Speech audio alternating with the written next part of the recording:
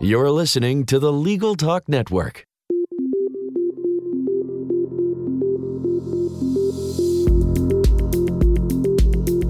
Hello, I'm Bob Ambrogi. And I'm Monica Bay. We've been writing about law and technology for more than 30 years. That's right. During that time, we've witnessed many changes and innovations. Technology is improving the practice of law, helping lawyers deliver their services faster and cheaper, which benefits not only lawyers and their clients, but everyone. And moves us closer to the goal of access to justice for all. Tune in every month as we explore the new legal technology and the people behind the tech here on Law Technology Now.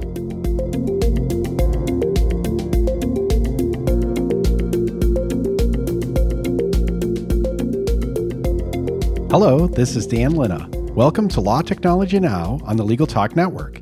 My guest today is Danielle Benecke, a senior associate at Baker McKenzie. Danielle is admitted to practice in both California and Australia. She focuses her practice on intellectual property and technology law. Danielle is also a part of Baker McKenzie's global R&D team, serving as an innovation champion. Danielle, welcome to the show. Thank you so much. I'm so glad to be here.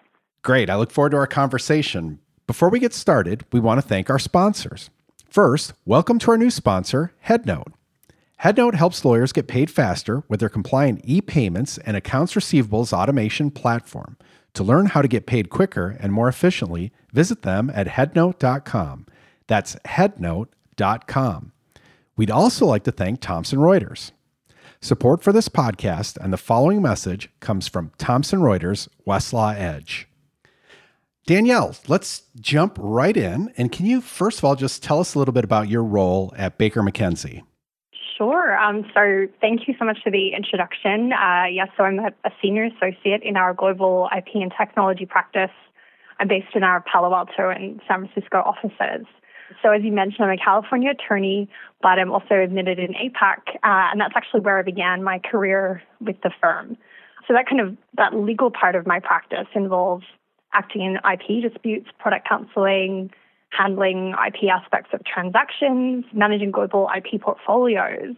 And naturally, I do quite a bit of work with our West Coast tech clients, particularly in that digital media and copyright space.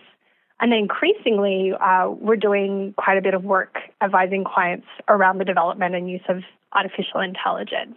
And then, as you mentioned, on top of that, I'm part of our firm's global R&D team serving as what we call an innovation champion or an innovation ambassador. Well, and can you tell us just a little bit about your journey to landing in this role? And I actually met you at a Stanford Codex event, and I was really impressed with your discussion there about some of the ways in which Baker McKenzie is thinking about innovation and artificial intelligence, which we'll get into that. But can you kind of tell us a little bit about your journey to doing the things that you're doing right now at Baker McKenzie? Sure. So I started my career with the firm right out of law school in Australia, and I worked with our IP and technology practices down there. But I've always done a lot of work with West Coast clients, and in particular West Coast technology clients. So as part of a firm scholarship program, I had the opportunity to come out to Stanford and do my master's there, focusing on law science and technology. And then after that, was admitted in California, and there was a real business need for a lot of our clients to have someone like me out here. And then from that, that involvement in our innovation program really naturally flowed. It was kind of around the time that I was at Stanford that there was a lot of work being done internally around our innovation strategy, developing it, thinking about how we would move forward with certain aspects of it. And so I kind of became involved in that fairly quickly upon landing in the ground out here.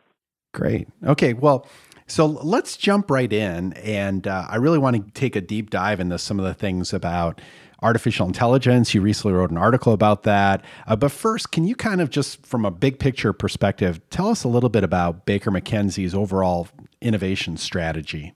Yeah, so to us, this whole concept of innovation is really about adapting our services so that we can better anticipate and meet our clients' needs as they're rapidly changing. And so what we've done with the strategy is to structure our innovation investments into 3 timeframes, the now, the near, call it 1 to 2 year term, and then the future, which given the pace of change, we're not naive enough to put beyond the 3 to 5 year mark. So what we're doing is we're playing in each of those 3 time horizons. And the first of the 3 is really about business optimization, doing what we do now better. On the technology front, we're buying best-in-breed tech and deploying it in actual solutions. We're pretty much testing everything that's out there. But we're also focusing on things like process management, service design, alternative pricing, new staffing models. And then the second piece is around designing better services. So we're partnering with our clients. We're changing the ways that we interact with them. And that's about helping them figure out emerging needs and solve some of their more complex problems. So we have an internal accelerator for these kind of ambitious, larger scale projects. And that's across our practice groups and our industry groups globally, where we're co-creating services with those clients. And then the really creative stuff, the really exciting stuff is on that third, slightly longer time frame where we're partnering not only with our clients, but with the whole legal ecosystem. And that includes tech vendors, universities, VC funds, NGOs, everyone, to think really expansively about what the law firm of the future looks like. This now part, when you're talking about optimizing legal services delivery, I mean, how would you describe what that looks like? Yeah, I mean, to take a few concrete examples on the tech front, so we're using new tools in our global e-discovery and investigations practices like Relativity and UX. We've rolled out products like eBrevia, which is kind of came out of our analysis of market-leading contracts analytics tools. And then we're trying out things like data visualization using software tools like Tableau. So that's kind of the now using different technology tools to optimize what we do. Then when we dig into things like legal project management, we're boosting our legal project management team around the world. So they're the people who work on those large-scale and complex matters. So we're trying to identify efficiencies, trying to do a better job at tracking budgets, reducing costs. And we've actually had some fairly strategic hires around that. So bringing in David Cambria, who I'm sure a lot of your listeners know as godfather of legal tech, people like Casey Flaherty, Jayam, who's working on our pricing strategy. And then on top of that, we have our global operations centers. So for many years, we've had one in Manila, more recently in Belfast, and then again, much more recently in Tampa and Buenos Aires. So those are centers where we have global professional services support teams that help us handle larger transactions, litigation, IP portfolio management, among other things.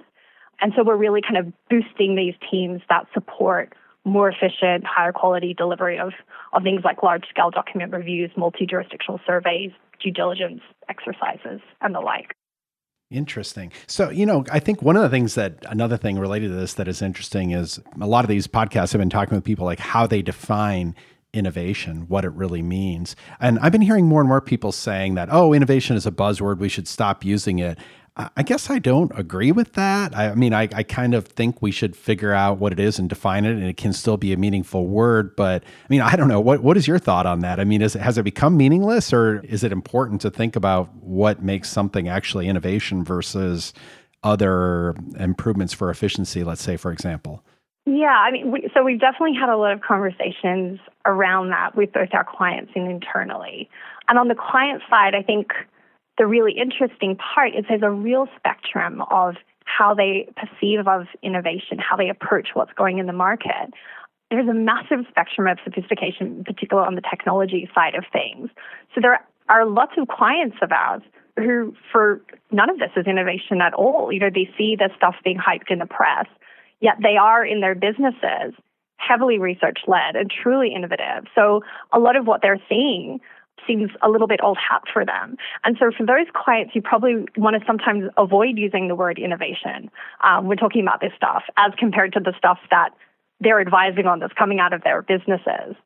But then there are other types of clients who are really looking for guidance on how to navigate the changes within their own legal departments. So for whom all of this might be quite new and unfamiliar and seem fairly innovative, whose businesses maybe are overall comparatively less tech-driven. And I think the great thing is that we can actually have conversations with all of these types of clients. We can be responsive to all of their needs. So I think the conversation around, do we use the word innovation? What exactly does innovation mean? It kind of differs in terms of the context, really. To us personally, it's really about adapting what we do so we can better meet our clients' needs. And for each client, the approach might be completely different. Well, so what extent do you think it is, in your experience, is it really the clients who are the ones who are driving this? And now maybe your firm might be a little bit different, or maybe even you, particularly given your role, being much more proactive about driving the conversation. I mean, but what's your impression, like the extent to which clients are really driving this conversation across the industry?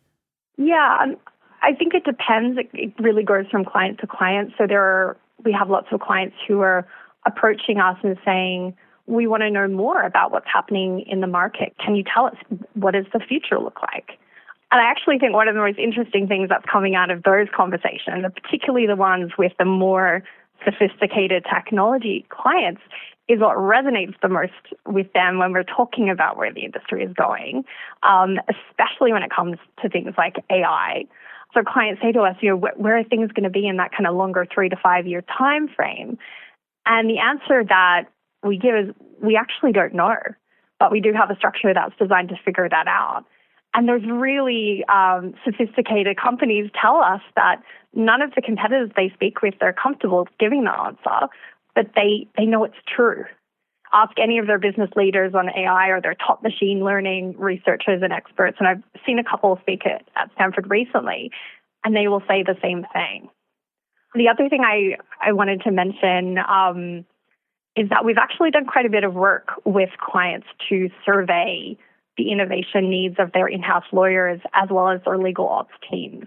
And the interesting thing we're finding with that is that the legal tech priorities of legal ops, which are becoming an increasingly important player in terms of law firm sourcing, can be very much at odds with those of the in-house lawyers who have managed the firm relationships traditionally. So we've done a few surveys recently where legal ops professionals indicated that leveraging existing tech is a very high priority, but thinking about things like machine learning is much lower priority. But we've seen the reverse being the case for the in-house lawyers. Yeah. So how do you balance that? I mean, I think that in essence, in part at least, goes back to the question about what is innovation. And frequently I think about the continuous improvement work that needs to be done and that traditionally hasn't been done in law, and that may not be sexy, or thinking about it in terms of Clayton Christensen, it's kind of like the sustaining innovation that hasn't been happening. And then there's this disruptive or potentially disruptive innovation. And a lot of times people just want to jump there without doing the kind of laying the foundation and the improvement work that needs to be done, including on processes and thinking about project management. Does that kind of fit with the way you see things, or? Yeah, I mean, I actually think that is where things like design thinking come in and should come in, because really at the end of the day, what we should be focusing on when we're looking at doing better at what we do is what our clients need. And so we, for example, have done a lot of work trying to use design thinking methodologies to help us sharpen our focus on those client needs, to make sure that everything we're doing around kind of this innovation theme is really focused around our users, which are our clients. And one thing we've actually observed in that kind of ongoing mission to test and evaluate the best of all the tech that's out there is that vendors can quite often push solutions without fully articulating the problem solved or the need addressed. And firms definitely make the same mistake too. And so that's why we've invested in things like rolling out design thinking methodology. So we were actually the first law firm to do that on a global scale. And the idea behind that is to challenge the legal industry's traditional focus on capabilities and really acknowledge that technology is not always the answer, is only part of it, and that at its core, innovation and service design should really be about having that focus on client needs, thinking about the full range of solutions, which might be technology, which might be a combination of technology and something else, or it might be something different again. So we've really kind of been working hard to infuse those methodologies into what we do day to day, but then also use it to structure our approach to larger scale projects. Well, so the rollout of design thinking across the firm globally is very interesting. I think one of the things I've heard from a lot of folks is that they've been involved in the design thinking process and they've found it valuable in a lot of ways, but they've had trouble like thinking about how to actually take it the next step to have an impact, to actually produce the deliverables and the change or the problem solving they want to see. Is there anything you'd point to kind of concretely, the way that you've maybe used it at Baker McKenzie to solve a problem for a client, or where it was really instrumental in helping you improve service delivery, or even laying the groundwork to using technology in a better way? Yeah, so I say we're using it in two ways. So we're trying to integrate it into our day-to-day. So make sure that our lawyers and our professionals understand that that kind of client-focused mindset is something they should be integrating into their everyday work. But then the other layer of that is we have an internal accelerator that's based around a VC model. And what that does is it provides investment funds to some of our more ambitious service design projects that meet kind of certain criteria. So things like they need to be user experience focused, they've got to be data driven and scalable and client facing. And then they also actually have to help us push our diversity agenda.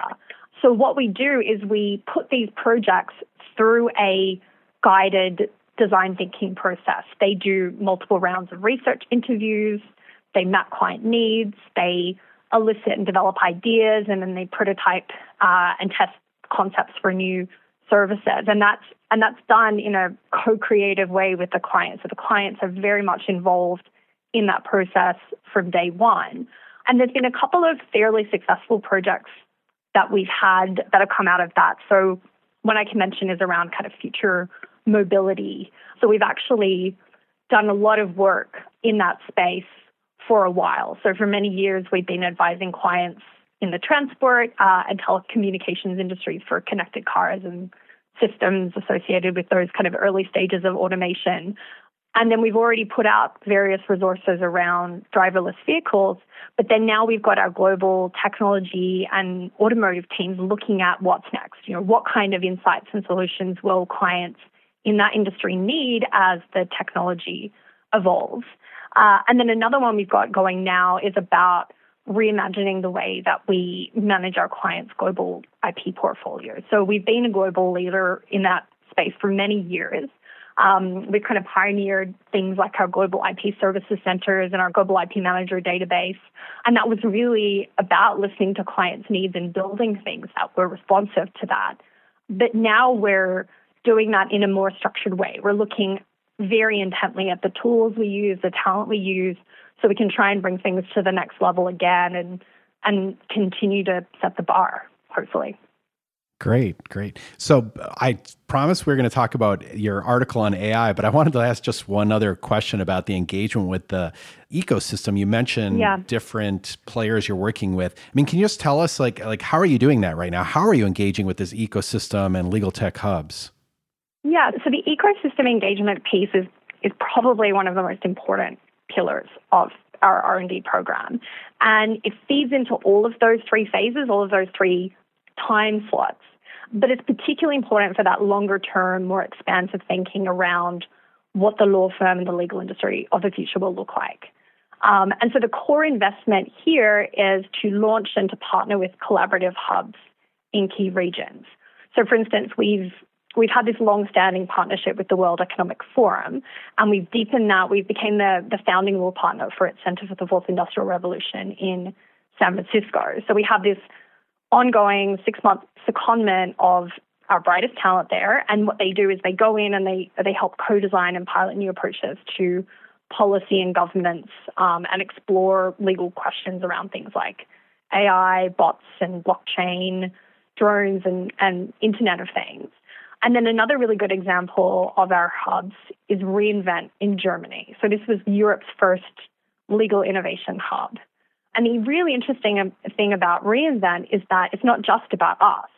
And I actually think that's one of the reasons it's been so effective.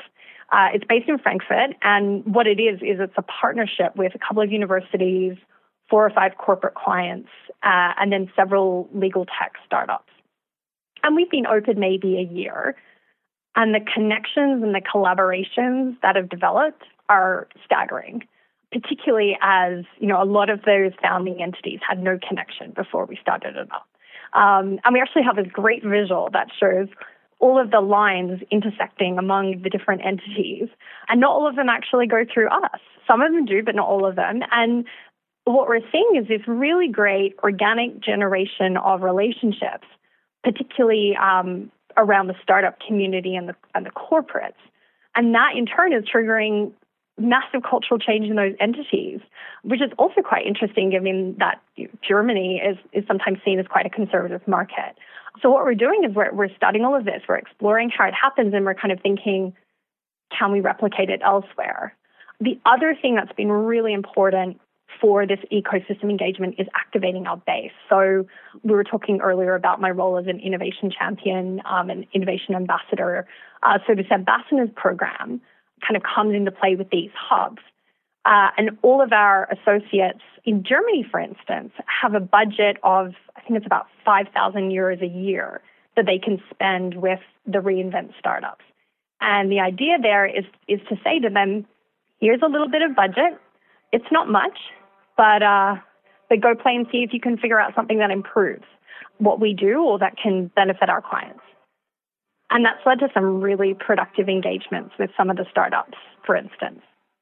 Yeah, it is really exciting to see these different hubs developing and to see the collaborations happening, which I think is so important to changing the culture across the ecosystem, as you pointed out. So I promise we're going to jump into artificial intelligence. But first, before we continue our interview with Daniel Beneke, we're going to take a quick break to hear messages from our sponsors. Hey law firms, getting paid is fantastic, but dealing with accounts receivable is a pain. What if there was a better way? Enter HeadNote, an industry-compliant e-payments and AR automation system. Their blend of features cuts through the noise for a faster payment cycle. Skip the paper checks, spreadsheets, and awkward calls to overdue clients. Find out how to get paid faster with less effort. Visit headnote.com for more information. Thomson Reuters Westlaw Edge is an intelligent legal research platform. Powered by state-of-the-art artificial intelligence, Westlaw Edge delivers fast answers and valuable insights, providing you with a strategic advantage. The advanced features on Westlaw Edge allow legal professionals to practice with a greater degree of certainty and confidence. Visit westlawedge.com to learn more. And we're back. Thank you for joining us. We're with Danielle Beneke, a lawyer at Baker McKenzie. And Danielle, I wanted to focus a little bit on artificial intelligence. And you recently wrote an article about its impact and the future impact on the work that lawyers will do. And I really like the way that you set this up. And I was really impressed the talk you gave at the Codex talk, because just what you were willing to share about the law firm's long-term strategy and your thinking about it, I thought was really interesting. And in this article that you wrote, you talked about lawyers sell 4 key things: information, labor, prediction, and judgment. And, sometimes I hear these discussions about it. And one of the things lawyers will frequently say is like, well, my judgment is never going to be impacted by these tools. And, I really like the way you thought about this arc, those kind of 4 areas. But can you kind of tell us how you're thinking, you and your colleagues at Baker McKenzie are thinking about how AI will impact each of those areas: information, labor, prediction, and judgment? Yeah, sure. So that piece we did for Thomson Reuters, and I actually co-wrote it with Ben Algrove, who's a partner in our London office who heads up our global R&D team and who also heads up our global IP tech practice. And the piece actually came out of that Stanford talk too, actually. So David Curl, who is director of Thomson Reuters Technology and Innovation Platform, approached us after and kind of commented on how different and maybe a little bit sophisticated our take was on the market shifts going on as compared with other firms. So he asked us to kind of crystallize some of that for their legal executive readers. So what we really did was to draw together some of the thought leadership we've been putting out and then some of the high-level concepts from some of the discussions we've had with clients. And the idea was to take a look at some of that market hype around artificial intelligence in the law and then share our take on what we think is really happening. And the overall thesis was that machine learning and other types of AI are really promising technologies and already impacting the practice of law, and certainly what we're doing. We've been baking them into things like M&A due diligence and e-discovery investigations and regulatory horizon scanning as well. But when it comes to that bigger picture thinking around AI in the legal industry, our view is that we should really be focusing on how it enhances the core of what we do as lawyers, which is to be a trusted advisor for our clients. And that applies to both in-house lawyers and firm lawyers. I think in both those types of relationships with clients, trust is at the very core. So when we're thinking about how do we as lawyers and firms deploy AI and how do we control it as well, the question that we think we should be asking is really around what does it actually mean to be a trusted advisor in an AI-enabled world? So what we did with that article is we unpacked that a little bit. And as you said, we kind of looked at the key elements of what lawyers provide, both in-house and outside counsel. And from the beginning of the profession, that's really been four key things, which is the information, labor, prediction, and judgment. So into the first three of those, so the information, labor, and prediction, we think AI will make and is already making fairly significant inroads. So on the information front, for example, you're seeing all sorts of nascent machine learning and things like automated precedents and self-serve apps. And then that in turn has knock-on effects for the labor piece. And so that's just not in terms of efficiency, but in that really kind of, in that richness of the talent pool that we're drawing from. So for many years in our firm, we've had our attorneys work and our paralegals work augmented by economists, project managers, knowledge specialists. But now we're increasingly tapping into the experience and expertise of data analysts and visualizers, service designers, UX specialists, other non-legal advisors. And then if you look at that prediction element, that's still delivered, we think, in a largely lawyer-based way. But we're seeing some very specific vertical prediction engines emerge for very specific defined tasks. And a good example of this might be the legal analytics and insights that a tool like Lex Machina, for instance, might provide on mine litigation data. And so what we said in the article is that we think this is all part of a process that's transforming what has historically been a very individual, so lawyer-to-lawyer experience, into a much richer organizational one. And the really exciting part about that for our clients and also for us too is that they won't just be benefiting from what we and our attorneys know and what we've done, but from this range of legal and non-legal data and insights from within the firm and outside of the firm. And then the next kind of part of the article was really about looking at, well, if information, labor, and prediction fall away from what we do as lawyers, then we're left with judgment. And so we dug a little bit into what that might look like, because judgment is really the challenge that's often talked about when it comes to lawyers and AI. When a client asks us, what is the law? What they're really asking us is, what should I do? And answering that requires knowledge of much more than what the law says. You need the context. You need context of the law within that wider view of the client, of the market, of society. And that's really hard to replicate when it comes to AI. So this narrow AI that we are baking into some of our services right now enables us to automate information systems and tasks. It increases our predictive powers, giving us data-validated insights. And all of this informs our judgment, but it doesn't replace judgment itself. It doesn't tell the client what they should do.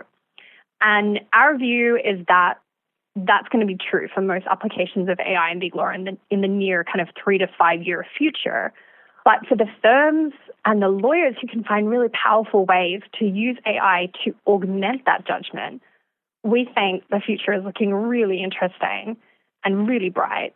And then the phrase that we're using to describe that vision of the future is machine learning enabled judgment. So in a nutshell, that's what we, as a law firm of the future, are working to ultimately deliver to our clients. Yeah, I think this is a really helpful framework. And again, I think when lawyers talk about this sometimes think like, well, so much what I do is my judgment that can't be replaced by these machines. And thinking about, well, where are the areas that are really just prediction versus judgment? I mean, multiple times when I've landed at the airport in San Francisco and I say I'm going to Palo Alto, I'll even have Ubers that'll say like, well, do you want to use the 280 or the 101? And it's like, well, I'm not really interested in your judgment or picking one. Just use Waze, use the data, and whatever Waze says, that's what we'll do, right? And I think that's like a nice analogy for, well, what are the things that we do for clients that when we have more data, it's really just a matter of predicting the direction we go, and that's what we go, versus, how do we really get sharper about when is it that the lawyer judgment really adds value?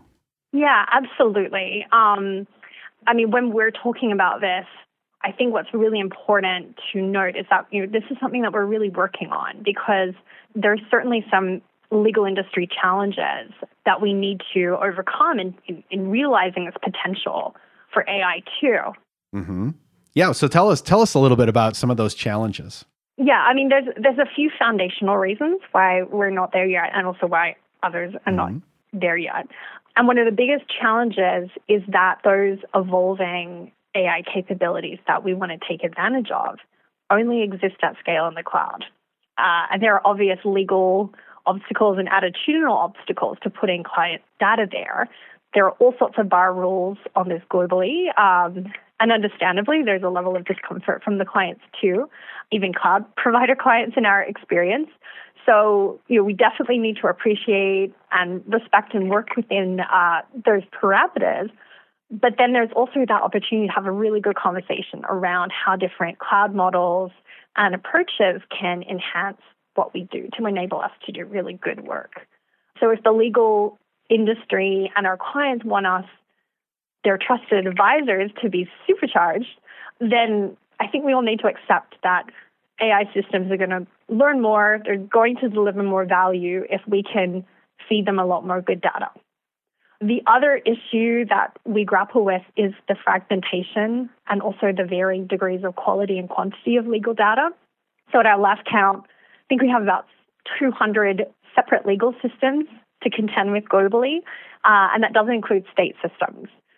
So the source data is split, and it's structured in different ways, and in some countries it only exists on paper. So even to take one example, even kind of looking at larger, more advanced legal markets, you look at the U.S., where there's thousands of patent cases filed each year, and that provides a really nice data set from which there are several good pieces of AI on the market that can analyze and help us try and predict the outcomes of U.S. patent litigation.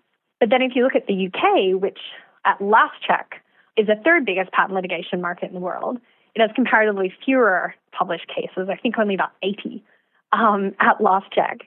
And then you have Germany, which is the second biggest, and that's even a worse data source because most cases aren't published there.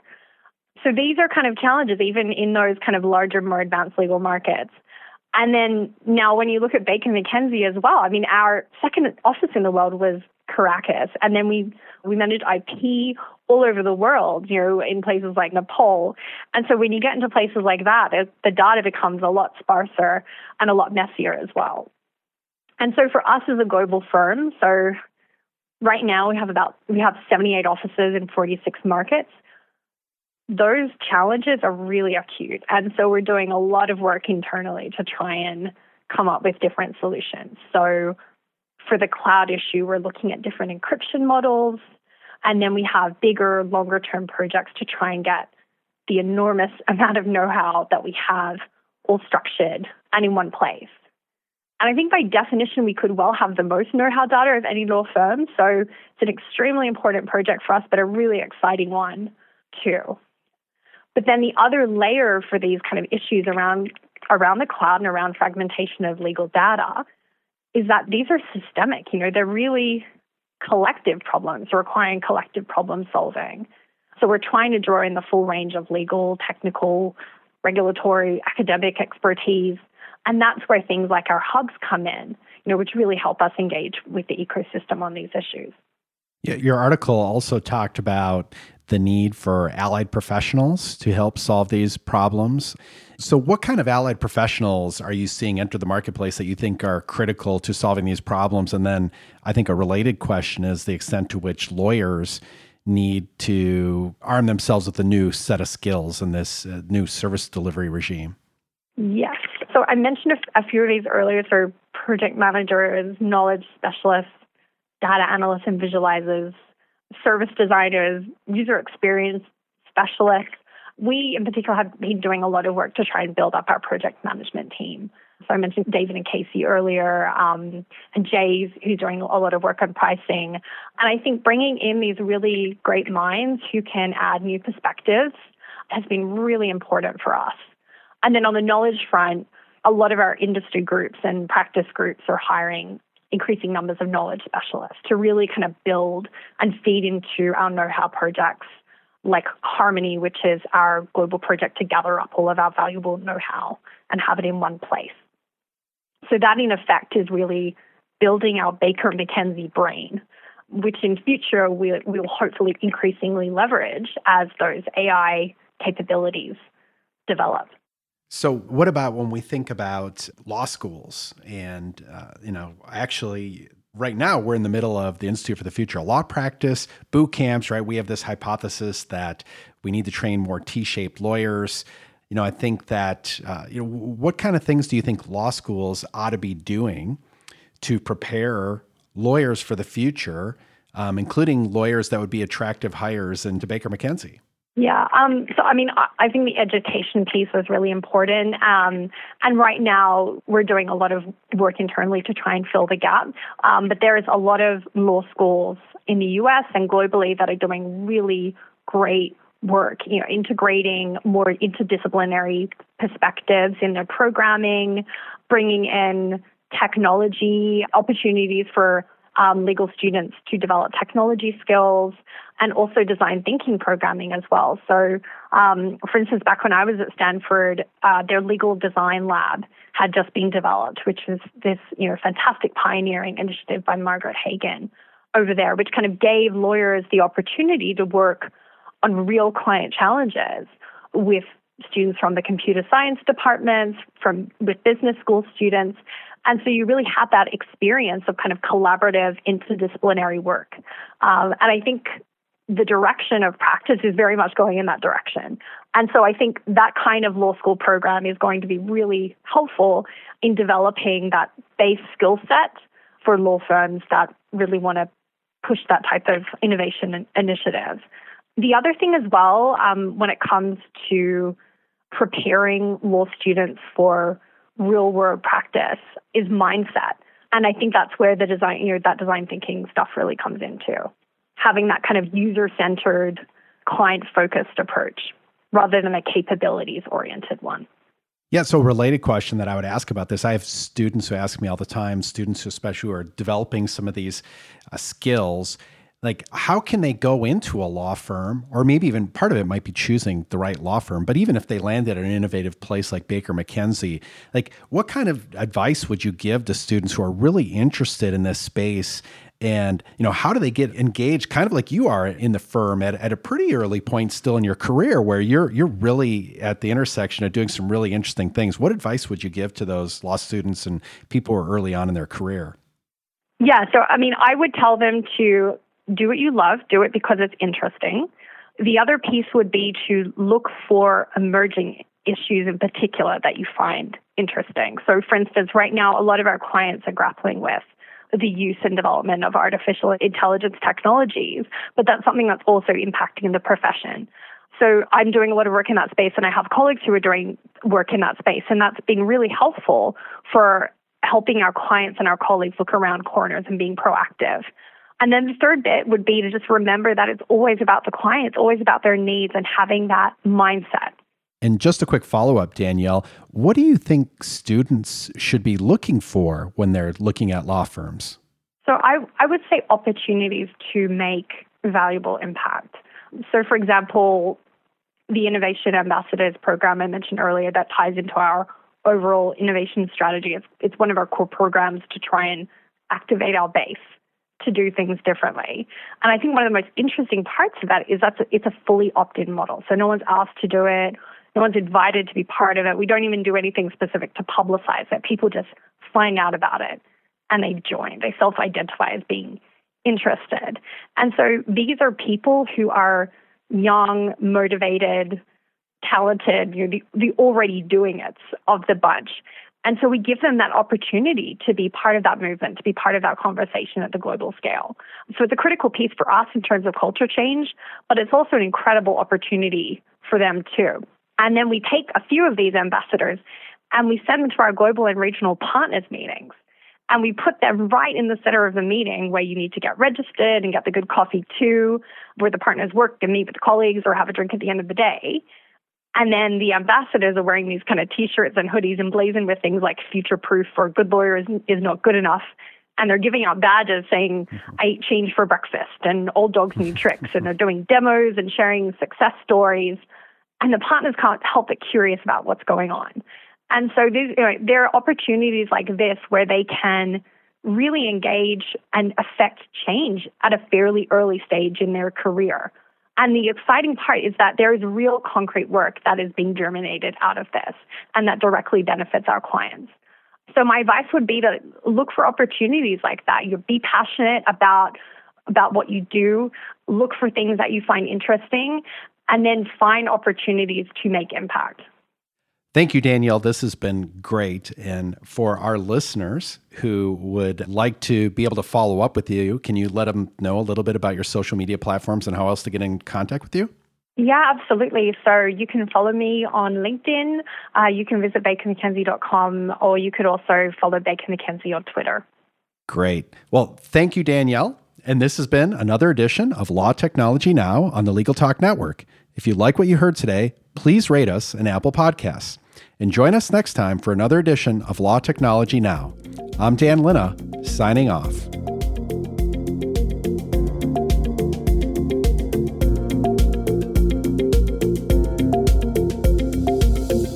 If you'd like more information about what you've heard today, please visit LegalTalkNetwork.com. Subscribe via iTunes and RSS. Find us on Twitter and Facebook, or download our free Legal Talk Network app in Google Play and iTunes. The views expressed by the participants of this program are their own and do not represent the views of, nor are they endorsed by, Legal Talk Network, its officers, directors, employees, agents, representatives, shareholders, and subsidiaries. None of the content should be considered legal advice. As always, consult a lawyer.